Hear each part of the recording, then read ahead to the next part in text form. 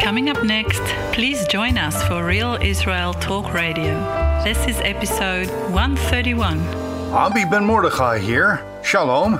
You're tuned into Real Israel Talk Radio. This is podcast episode 131 and a part 18 analysis of Yeshua's last Passover week timeline of events leading to his crucifixion and his third-day resurrection. In our previous analysis, podcast episode 130 and program series part 17, I walked you through events 15 through 19, events that I have identified as part of the overall events that shaped the last week of Yeshua's earthly ministry, resulting in his fifth day of the week crucifixion, what we would refer to as a Thursday, and his seventh day resurrection. Let's now continue where we left off at event number 20 from our last program, based on Luke 22, 66 through 71. As soon as it was day, the elders of the people, both chief priests and scribes, came together and led him into their council. This, of course, refers to the Jerusalem Sanhedrin, saying, quote, "If you are the Messiah, tell us." But he said to them, "If I tell you, you will by no means believe. And if I also ask you," meaning if I ask you if you think that I am the Messiah, "you will by no means answer me or let me go. Hereinafter," said Yeshua, "the Son of Man will sit on the right hand of the power of Elohim," or God, as this was Yeshua's answer to them based on the prophetic word of the book of Daniel. Then they all said, "Are you then the Son of God?" So he said to them, "You rightly say that I am." And they said, "What further testimony do we need? We have heard it ourselves from his own mouth." This event is where Yeshua was on trial before the Jerusalem Sanhedrin. The time was still early in the morning on the fourth day of the week, what we refer to as Wednesday. On the Judean lunar calendar, the date was the 13th of the first Chodesh, or the first month. On the Sons of Tzadok solar calendar, the date was the 15th of the first Chodesh, or the first day of the Festival of Unleavened Bread. The Jerusalem Council needed to wrap up all testimony and quickly draw that courtroom drama to a close by the end of their day. Again, I ask why? Because with the sunset of that very night, their calendar date would then change from the 13th to the 14th of the first month, which we know would be the eve of their Passover. So according to their court rules in the Mishnah, Sanhedrin 4, Section 1, they were forbidden to carry on their courtroom deliberations on the eve of a festival or on the eve of a Sabbath. We can read about it in their Jewish oral law, again, Sanhedrin 4, Section 1. In cases of capital law, the court may conclude the deliberations and issue the ruling even on that same day to acquit the accused, but must wait until the following day to pronounce him guilty. Thus the Jerusalem Sanhedrin court sealed their judgment prior to sunset on that late Wednesday, and they waited until Thursday morning to see that Yeshua was sent off to his crucifixion. They were not about to acquit him or let him go on that Wednesday. This brings us to Event 20. 21, which now is the second questioning of Yeshua by Pilate early Thursday morning.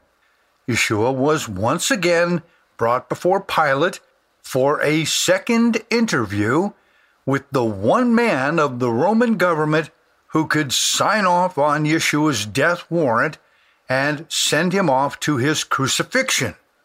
I'm sure that Pontius Pilatus must have been a busy man. According to the calendar of the Judeans, again, it was the 14th of the first month, called Aviv or Nisan, meaning for them, it was their Passover preparation day on that Thursday morning. And according to historical records, Pilate began his day very early that morning. This is confirmed in John 19:14. Now it was the preparation day of the Passover, and about the 6th hour, and he said to the Jews or the Judeans, "Behold your king." But they cried out, "Away with him! Away with him! Crucify him!" As the narrative states, it was about the 6th hour. Normally, one might assume that this refers to the 6th hour on the Judean reckoning of a day, meaning it would have been about 6 hours after sunrise, or what we would say was 12 noon, when Yeshua appeared before Pilate. But we know that he did not appear for his second interview before Pilate at about 12 noon that day, but that it had to be at about 0600 hours in that early morning, based on 3 points. Point number 1, with sundown on the previous evening, the Judean calendar date shifted from the 13th to the 14th, meaning that the Thursday morning that they were meeting with Pilate, that was now the Judean Passover preparation day, as John 19:14 tells us. That is, on the 14th day of the first month of the Jewish year, when during the afternoon daylight hours of that day, the Passover lamb was to be presented for slaughter in the temple. Point number 2, at 12 midnight, according to the Roman reckoning of a day, it was already a new day. Therefore, it was called today. You see, during the all-night hours of that Wednesday, leading into what we would call Thursday morning, Pilate's wife had a dream, as it is recorded for us in the narrative at Matthew 27:19. While he was sitting on the judgment seat, that's Pilate, his wife sent to him. Now this is a Thursday morning.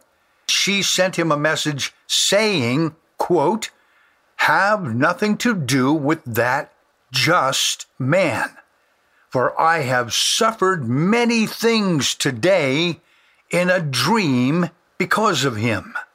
So it appears that she had a dream during the nighttime hours. Point number 3. According to the synoptic gospel narratives, Matthew, Mark, and Luke, by 12 noon or the 6th hour from sunrise on that Thursday, at least according to the Jewish reckoning of the day, Yeshua was already hanging on the crucifixion stake. So let's take a look at this for a moment. Matthew records the information, now from the 6th hour until the 9th hour, there was darkness over all the land. Mark records it as, now when the 6th hour had come, there was darkness over the whole land until the 9th hour. And Luke records the information saying, Now it was about the 6th hour, and there was darkness over the earth until the 9th. The sun was darkened, and the veil of the temple was torn in two. Well, given these points, we are left with only one timestamp option that makes logical and chronological sense. In the Gospel of John, 19:14, the 6th hour is according to the Roman reckoning of a day. This means it was 6 hours after midnight, or about 6 o'clock in the morning, Thursday. And it was at this same time when the Judean high court Pharisees and scribes and elders of the Sanhedrin presented Yeshua before Pilate for his second interview. And this follows the recorded event from Luke 23:14 through 16. "You have brought this man to me as one who misleads the people." This is Pilate speaking. "And indeed, having examined him in your presence," this is using the Greek past tense, which took place the previous morning, being Wednesday morning, Pilate says, "I have found no fault in this man concerning those things of which you accuse him. No, neither did Herod. For I sent you on to him." The Greek says, "I sent you on to a higher or more appropriate authority." And you can see the Greek text of Acts 25:21 to understand it that way. So then we learn that Pilate sent Yeshua on to Herod the previous morning, meaning yesterday morning, Wednesday. And indeed, nothing deserving of death has been done by him. This is Pilate speaking this to the Jerusalem religious leaders. So he says, "I will therefore chastise him and release him." Now, early on that 5th day, being Thursday morning, Yeshua once again was taken to Pilate. Again, this is his second interview.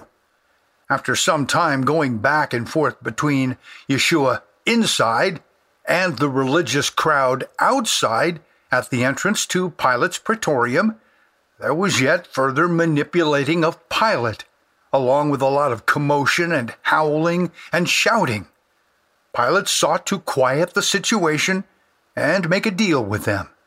Now, considering it was the Judean Passover preparation day, but not on the 14th of the month, but rather on the 16th of the month, because they're going by lunar reckoning. And so on the day they were making all that commotion in front of Pilate for Yeshua's second interview, it was already 2 days after the sons of Tzadok Passover, which occurred on the true biblical 14th of the first month.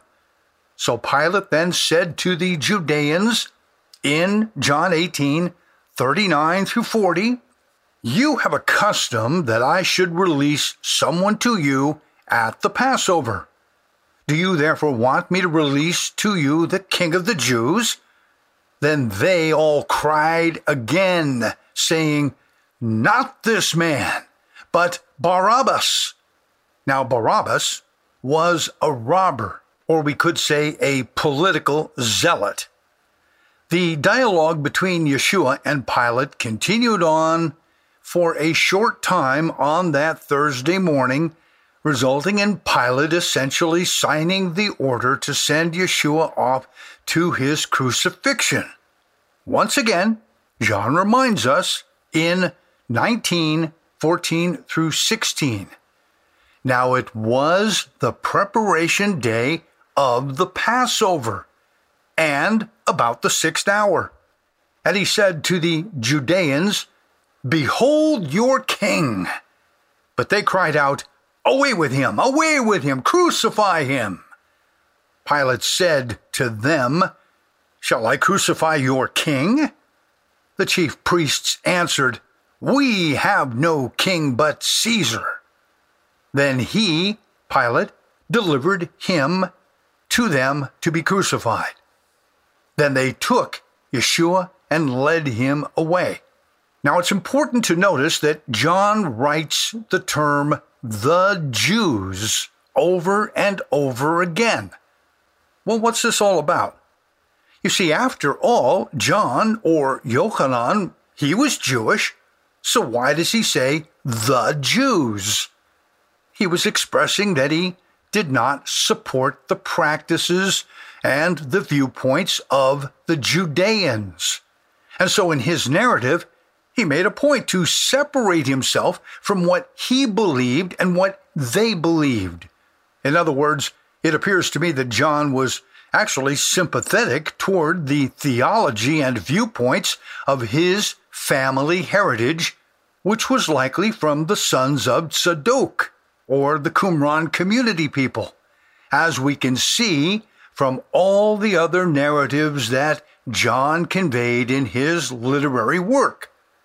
Look particularly for this statement, quote, of the Jews in John's gospel narratives, and you will clearly see the separation of himself from the Judeans and wanting nothing to do with them. Let's now go on to event number 22. This is about Yeshua, who is being carried out or led out to the place of the skull. Based on John 19:17, we now learn this. And he, bearing his cross, meaning he was bearing the stake or the pole, or often called a tree, that was put into a hole in the ground, he went out to a place called a skull, Golgotha. The term Golgotha is derived from the Aramaic word Gulgutah, or in Hebrew, Golgolet. Now this means a skull, and you can see the use of this word in Hebrew passages such as Judges 9:33. But a certain woman dropped an upper millstone on Abimelech's head and crushed his Golgolet, his skull. Also in 2 Kings 9:35, now this concerns Jezebel. So they went to bury her, but they found no more of her than the Golgolet, or the skull, and the feet and the palms of her hands. Yeah, it's pretty gruesome, but it's just the term Golgolet representing her skull. Now the word Golgotha is the anglicized term for Golgolet, or Golgotha in Aramaic. It just simply means a skull. Also, a known colloquial expression among others like nephesh to mean a soul or a person. For example, today we often use the word soul to mean a living person, such as it is often said, "How many souls are there on board your aircraft?" I've heard that term many times when the control tower at an airport is speaking with a pilot. How many souls are on board your aircraft? And the biblical narratives often describe a person as a soul, or if you wish, a skull, as if to say, how many skulls are on board your aircraft? But that would be kind of a strange way to speak, so they just simply say how many souls and not skulls. Now in Jerusalem, there was a primary burial place for skulls or people. The place was called Golgolet, the place of the skull, or perhaps the burial place of a person. Now this place was a known Jerusalem burial ground on Har Hazetim, or in English, the Mount of Olives. Even more than this, however, is the role that the Mount of Olives served when it came to life, death, and religious rituals. One such example is found in the book of Hebrews 13, verses 11 through 13. For the bodies of those animals whose blood is brought into the sanctuary by the high priest for sin, they are burned outside the camp. Therefore, Yeshua also, that he might sanctify the people with his own blood, suffered outside the gate, meaning the gate of the camp of the city. Therefore, let us go forth to him outside the camp, bearing his reproach. On the Mount of Olives, the high priest burned the remains of slaughtered animals for sin, and carried out the ashes to a clean place. In Hebrew, this is defined as Bamakom Tahor, understood from Leviticus 4:12, Leviticus 4:21, 6:11, 16:27, and even in Numbers 19:3 and Numbers 19:9. This place in Hebrew, Bamakom Tahor, is actually a ritually clean place, and there was a pit at that location that received the sacrificial ashes outside the camp, as a distance of 2,000 cubits, or about 900 meters from the city of Jerusalem, and more specifically, from the seat of the Sanhedrin in the chamber of hewn stone in the temple. Any condemned to death soul, or skull, or person, as we would say, that person had to be executed on a judgment of blaspheming the name, as specified in the Torah of Moses. So we read in Leviticus or Vayikra 24:16, and whoever blasphemes the name of Jehovah shall surely be put to death. All the congregation shall certainly stone him, the stranger, as well as him who is born in the land. When he blasphemes the name, he shall be put to death. So this is precisely the sentence that the Jerusalem Sanhedrin brought against Yeshua, when he declared to be the sent Messiah of the eternal name of Jehovah, according to Psalm 2, verses 6 through 7, and Daniel 7:13, which is what we learn from Matthew, or Matityahu, 26:65. Quote, "Then the high priest tore his clothes, saying, 'He has spoken blasphemy. What further need do we have of witnesses? Look, now you have heard his blasphemy.'" So the place of Yeshua's execution took place at the middle summit of the three peaks on the Mount of Olives, which was along a known footpath that King David himself ascended, according to 2 Samuel 15:20. So David went up by the ascent of the Olives, meaning the Mount of Olives, and wept as he went up. So this path was known as the Way to Jerusalem, via Jericho, Bethany, and Bethphage. It was the most common of the traveled roads of the Judeans who came on pilgrimage from Galilee to Jerusalem, especially during the feast days. The road ascended up and over the middle summit of the three peaks of the Mount of Olives, and then descended down into the Kidron Valley, and then up again into the city of Jerusalem and the temple. For maximum exposure, the Romans and the religious Jews of Jerusalem knew that there could be no better place to publicly crucify a man in the sight of all men, especially if he was accused of blaspheming the name of Jehovah. But for Yeshua, he was quite clear of his identity as he confidently spoke about it in Matthew 23:37 through 39. Now we're going to take a quick break, and Yah willing, we'll come back here in just a moment to continue on with event number 23. This is about weeping for Yeshua. We'll be back in just a moment. I'm Avi Ben Mordechai. This is Real Israel Talk Radio.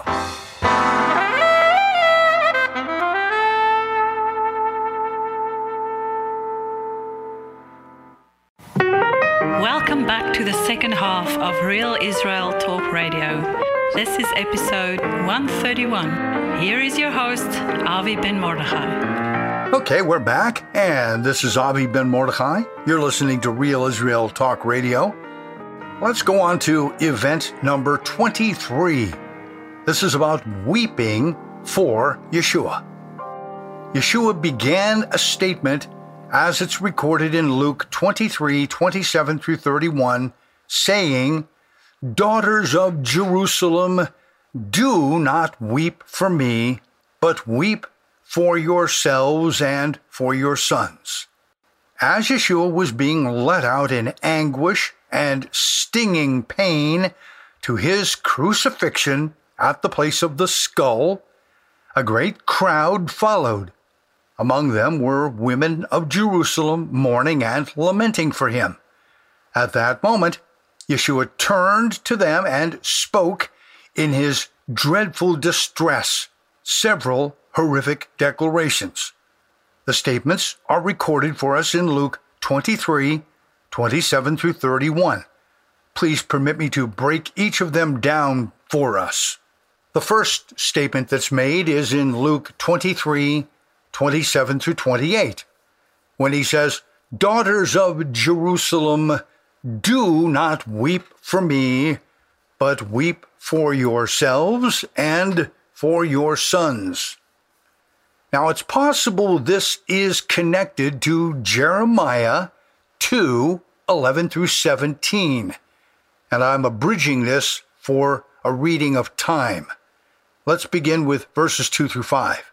"Hear, or Shema, the words of this covenant, and speak to the men of Yehudah and to the inhabitants of Jerusalem, and say to them, Thus says the Master Yehovah of Israel, Cursed is the man who does not do the words of this covenant, which I commanded your fathers in the day I brought them out of the land of Egypt, from the iron furnace, saying, Obey my voice and do according to all that I command you. So shall you be my people, and I will be your God, that I may establish the oath which I have sworn to your fathers, to give them a land flowing with milk and honey, as it is this day." Now let's skip over to verses 11 through 17. "Therefore, thus says Jehovah, Behold, I will surely bring calamity." The Hebrew word there is an evil spirit. "I will bring an evil spirit on them, which they will not be able to escape. And though they cry out to me, I will not listen to them. Then the cities of Judah and the inhabitants of Jerusalem will go and cry out to the gods to whom they offer incense, but they will not save them at all in the time of their trouble. For the number of your cities were your gods, O Judah, and the number of the streets of Jerusalem. You have set up altars to that shameful thing, altars to burn incense to Baal. So do not pray for this people, or lift up a cry or a prayer for them. For I will not hear in the time that they cry out to me because of their trouble. What has my beloved to do in my house, having done deceitful actions with many, and the holy, or if you will, the separated flesh has passed from you when you do evil, then you rejoice. Yehovah called your name luxurious, or in Hebrew, the term is, he called your name leafy, like an olive tree, lovely of good fruit. With the noise of a great crowd, he has kindled fire on it, and its branches, or his sons, the branches of the Netzarim, are bad, meaning they're damaged, they're not even fit for use. For Yehovah Tsevaot, who planted you, has pronounced evil, or an evil spirit, against you. For the evil of the house of Israel and the house of Yehudah, which they have done against themselves, to provoke me to anger in offering incense to Baal. Now let's go on to the second statement of Yeshua, in Luke 23:29. For indeed days are coming in which they will say, Blessed are the barren, the wombs not bearing, and the breasts not nursing. The statement appears, at least on the surface, to point toward the skulls or the souls of those who sleep in the dust of the earth, waiting for the last day messianic resurrection. Now, this is actually how I'm reading it based on the words of Kohelet, or Ecclesiastes 4:1-3 in Hebrew. So let me give it to you the way I'm reading it. This doesn't mean I'm correct. It just means this is how I'm looking at it as I'm reading it from the Hebrew, okay? Now look, the tears of the oppressed, but they have no comforter. In biblical parlance, the comforter is a biblical metaphor describing Jehovah as the messianic Savior. He's called the Comforter. The tears of the oppressed, but they don't have a comforter. On the side of their oppressors, there is power, but they, referring to the oppressed, have no comforter.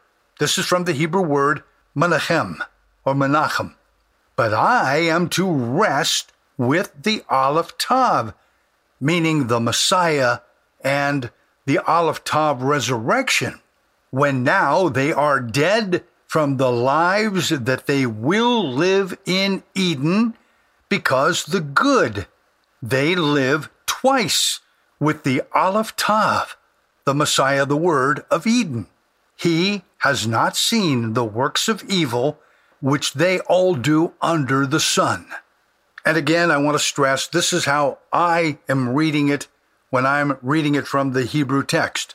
Your English translation will likely not produce the same results in the same way that I have looked at this text for myself. Now, given the words that Yeshua spoke in Luke 23:29, when he said, Blessed are the barren, the wombs not bearing, and the breasts not nursing, there might also be a connection to another statement that Yeshua made in Luke 11:27-28. A woman in a crowd yells out to Yeshua and says, Blessed is the womb that bore you and the breasts which nursed you. More than that, blessed are those who hear, or Shema, the word of God and safeguard him. In hearing these words, this actually might be connected to a statement about Messiah, the son of Joseph, based on a prophecy from Genesis 49, verses 25-26. By the God of your father, who will help you, and by the Almighty, in Hebrew this is Ve'et Shaddai, who will bless you with the blessings of heaven above, blessings of the deep that lies beneath, blessings of the breasts and of the womb. In Hebrew, this is Shadim Veracham. So I'm connecting this idea of this blessing of the breasts and of the womb concerning Joseph in Genesis 49:25-26 with that of what this woman said in Luke 11:27-28, Blessed is the womb that bore you and the breasts which nursed you, which appears to me as a clear reference to Messiah, the son of Joseph. Okay, now let's go on to the third point that Yeshua spoke in Luke 23:30-31. Then they, speaking of the oppressors of all of the people, will begin to say to the mountains, Fall on us, and to the hills, Cover us. For if they do these things in the green wood, what will be done in the dry? Now, this statement appears to echo the prophetic judgment written about in Ezekiel 20, 47 through 48. Read it with me. And say to the forest of the south, Hear, or Shema, the word of Jehovah. Thus says the Master Jehovah, Behold, I will kindle a fire in you, and it shall devour every green tree and every dry tree in you. The blazing flame shall not be quenched, and all faces from the south to the north shall be scorched by him. All flesh shall see that I, Jehovah, have kindled him. It shall not be quenched. The idea that I'm getting here is that when Yeshua said, For if they do these things in the green wood, what will be done in the dry? I think it's very clear that he's saying, You have done this to me because I am green life to you, and you have chosen death. Therefore, when they become dry, that fire is going to burn them up. That's kind of what I'm seeing in it, okay? Now, when Yeshua stated these 3 points that he made in Luke 23, 27 through 31, I think the words may have possibly echoed the bold statement that he said in Matthew 23, 37 through 39. Oh, Jerusalem, Jerusalem, the one who kills the prophets and stones those who are sent to her. How often I wanted to gather your children together as a hen gathers her chicks under her wings, but you were not willing. See, your house is left to you desolate. For I say to you, you shall see me no more until you say, Baruch haba b'shem Yehovah. Blessed is he who comes in the name of Jehovah. This testimony from the Greek text of Matthew 23:37, Blessed is he who comes in the name of Jehovah, or Baruch haba b'shem Yehovah. This is, of course, a declaration that comes from the traditional Hebrew text of Psalm 118, verses 25 through 26. However, I think there's much more going on here than meets the eye. This assertion, Blessed is he who comes in the name of Jehovah, appears to be a prophetic word about the teacher of righteousness, which is based on the prophetic writings of the Qumran sons of Tzadok. You see, in their scroll of Psalm 118, verses 25 through 26, which is found in 4Q84, column 35, fragment 30, you can read Psalm 118, verses 25 through 26, as they understood it. They said, Please, Jehovah, save. Please, with a blessing, he comes in the name of Jehovah.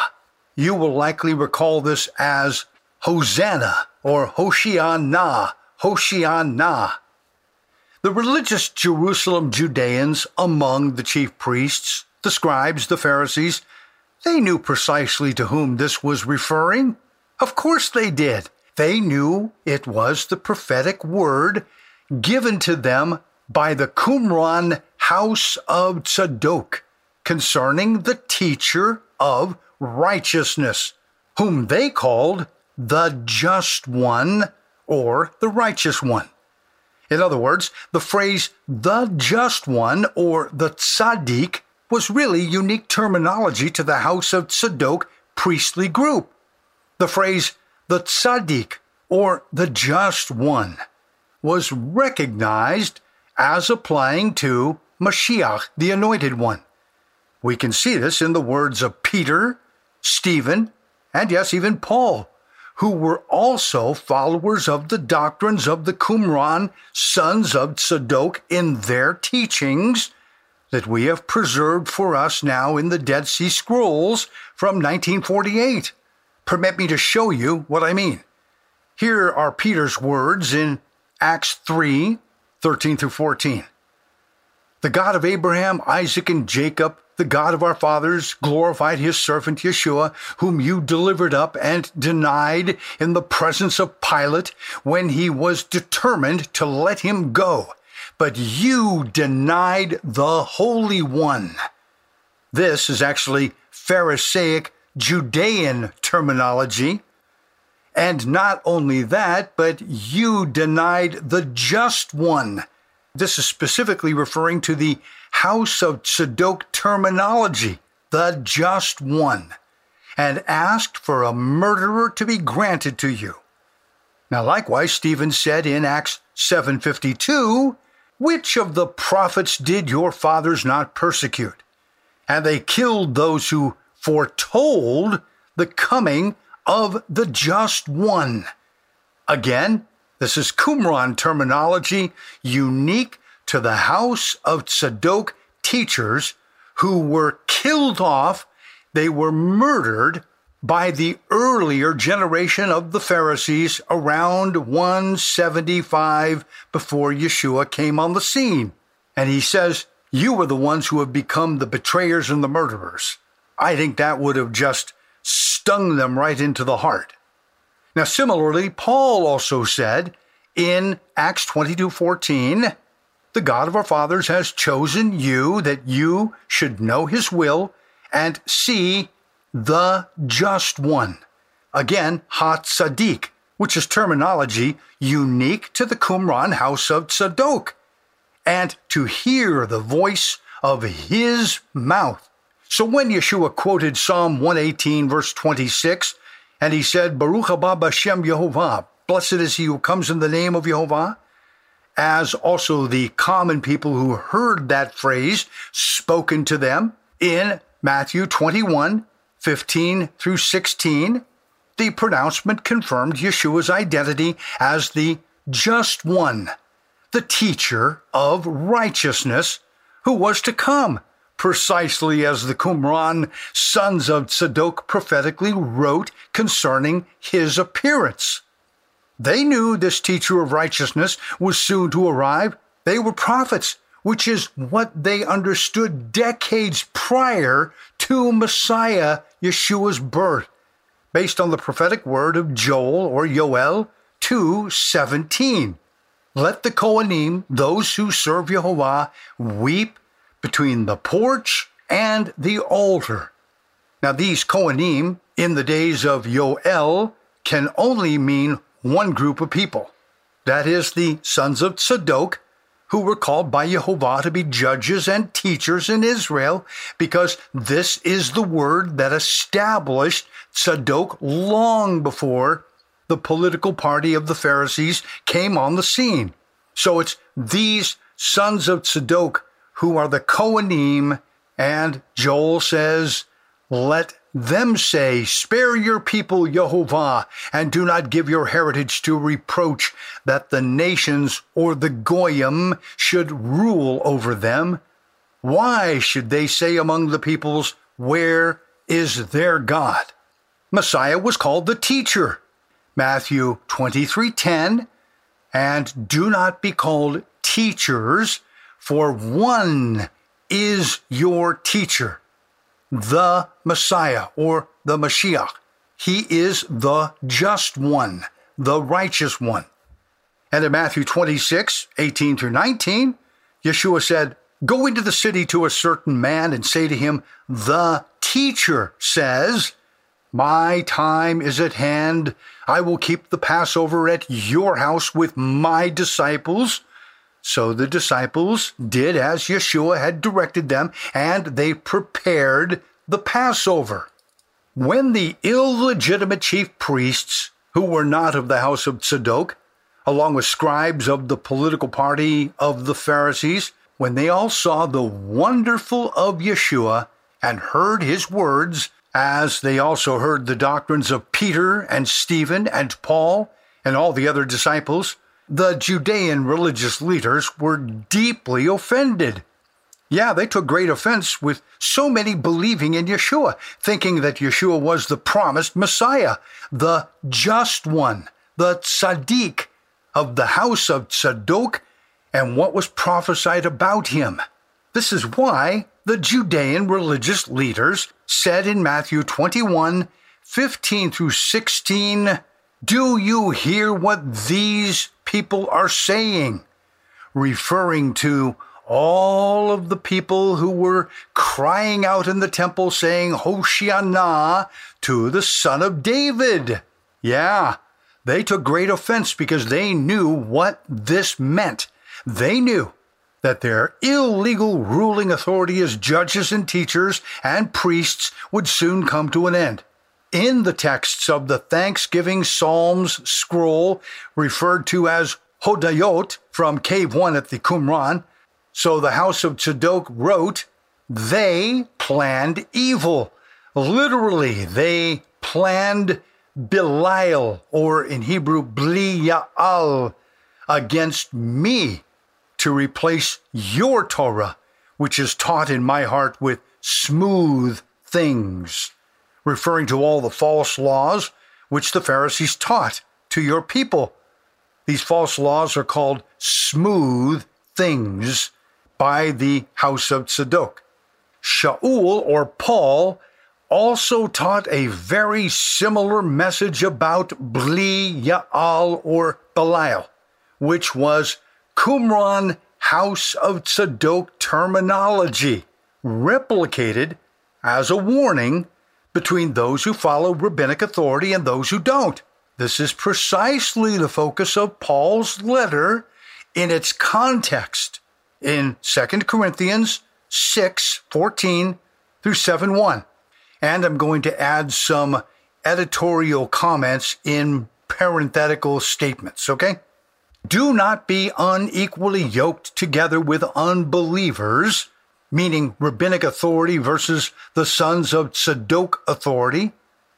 For what fellowship has righteousness with lawlessness, and what communion has light with darkness, referring to the Qumran sons of light lit up by solar reckoning versus the Jerusalem Pharisaic sons of darkness following lunar reckoning. So Paul goes on to say, what accord has the just one with Belial or Belial? Or what part has a believer, defined in Paul's mind as those siding with the house of Tzadok, with an unbeliever, defined in Paul's mind as those siding with Pharisaic rabbinic law? And what agreement has the house of Elohim among the true Qumran believers? What does it have to do with idols, referring to Pharisaic rabbinic authority? Then Paul says, for you are the house of the living Elohim. As God has said, I will dwell in them and walk among them. I will be their Elohim, and they shall be my people. Therefore come out from among them, meaning come out from the rabbinic system in that context. Therefore, having these promises, beloved, Paul says, let us cleanse ourselves from all filthiness of the flesh and spirit, referring to false or smooth doctrines of the Judeans, referring to the house of Tzadok doctrines of holiness, in the fear of Elohim. Hopefully, with these ideas, we can better understand what the new covenant of Yeshua is really all about. Hence, Yeshua's message to all the world of his time, and even to our own time, remains the same. From Matthew 23:37. And you shall see me no more until you say, blessed is he who comes in the name of Yehovah.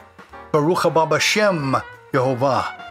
This is all of what Yeshua observed in the 1 year of his ministry as he lived, died, resurrected, and ascended according to these ideas, which are based on Ezekiel 44:15 through 16 and Ezekiel 44:23 through 24. In our next program, episode 132 and part 19 in this series, we're going to look at the crucifixion of Yeshua through the events that shaped that very day.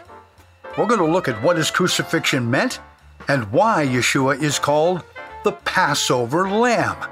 I'm Avi Ben Mordechai, and you're listening to Real Israel Talk Radio.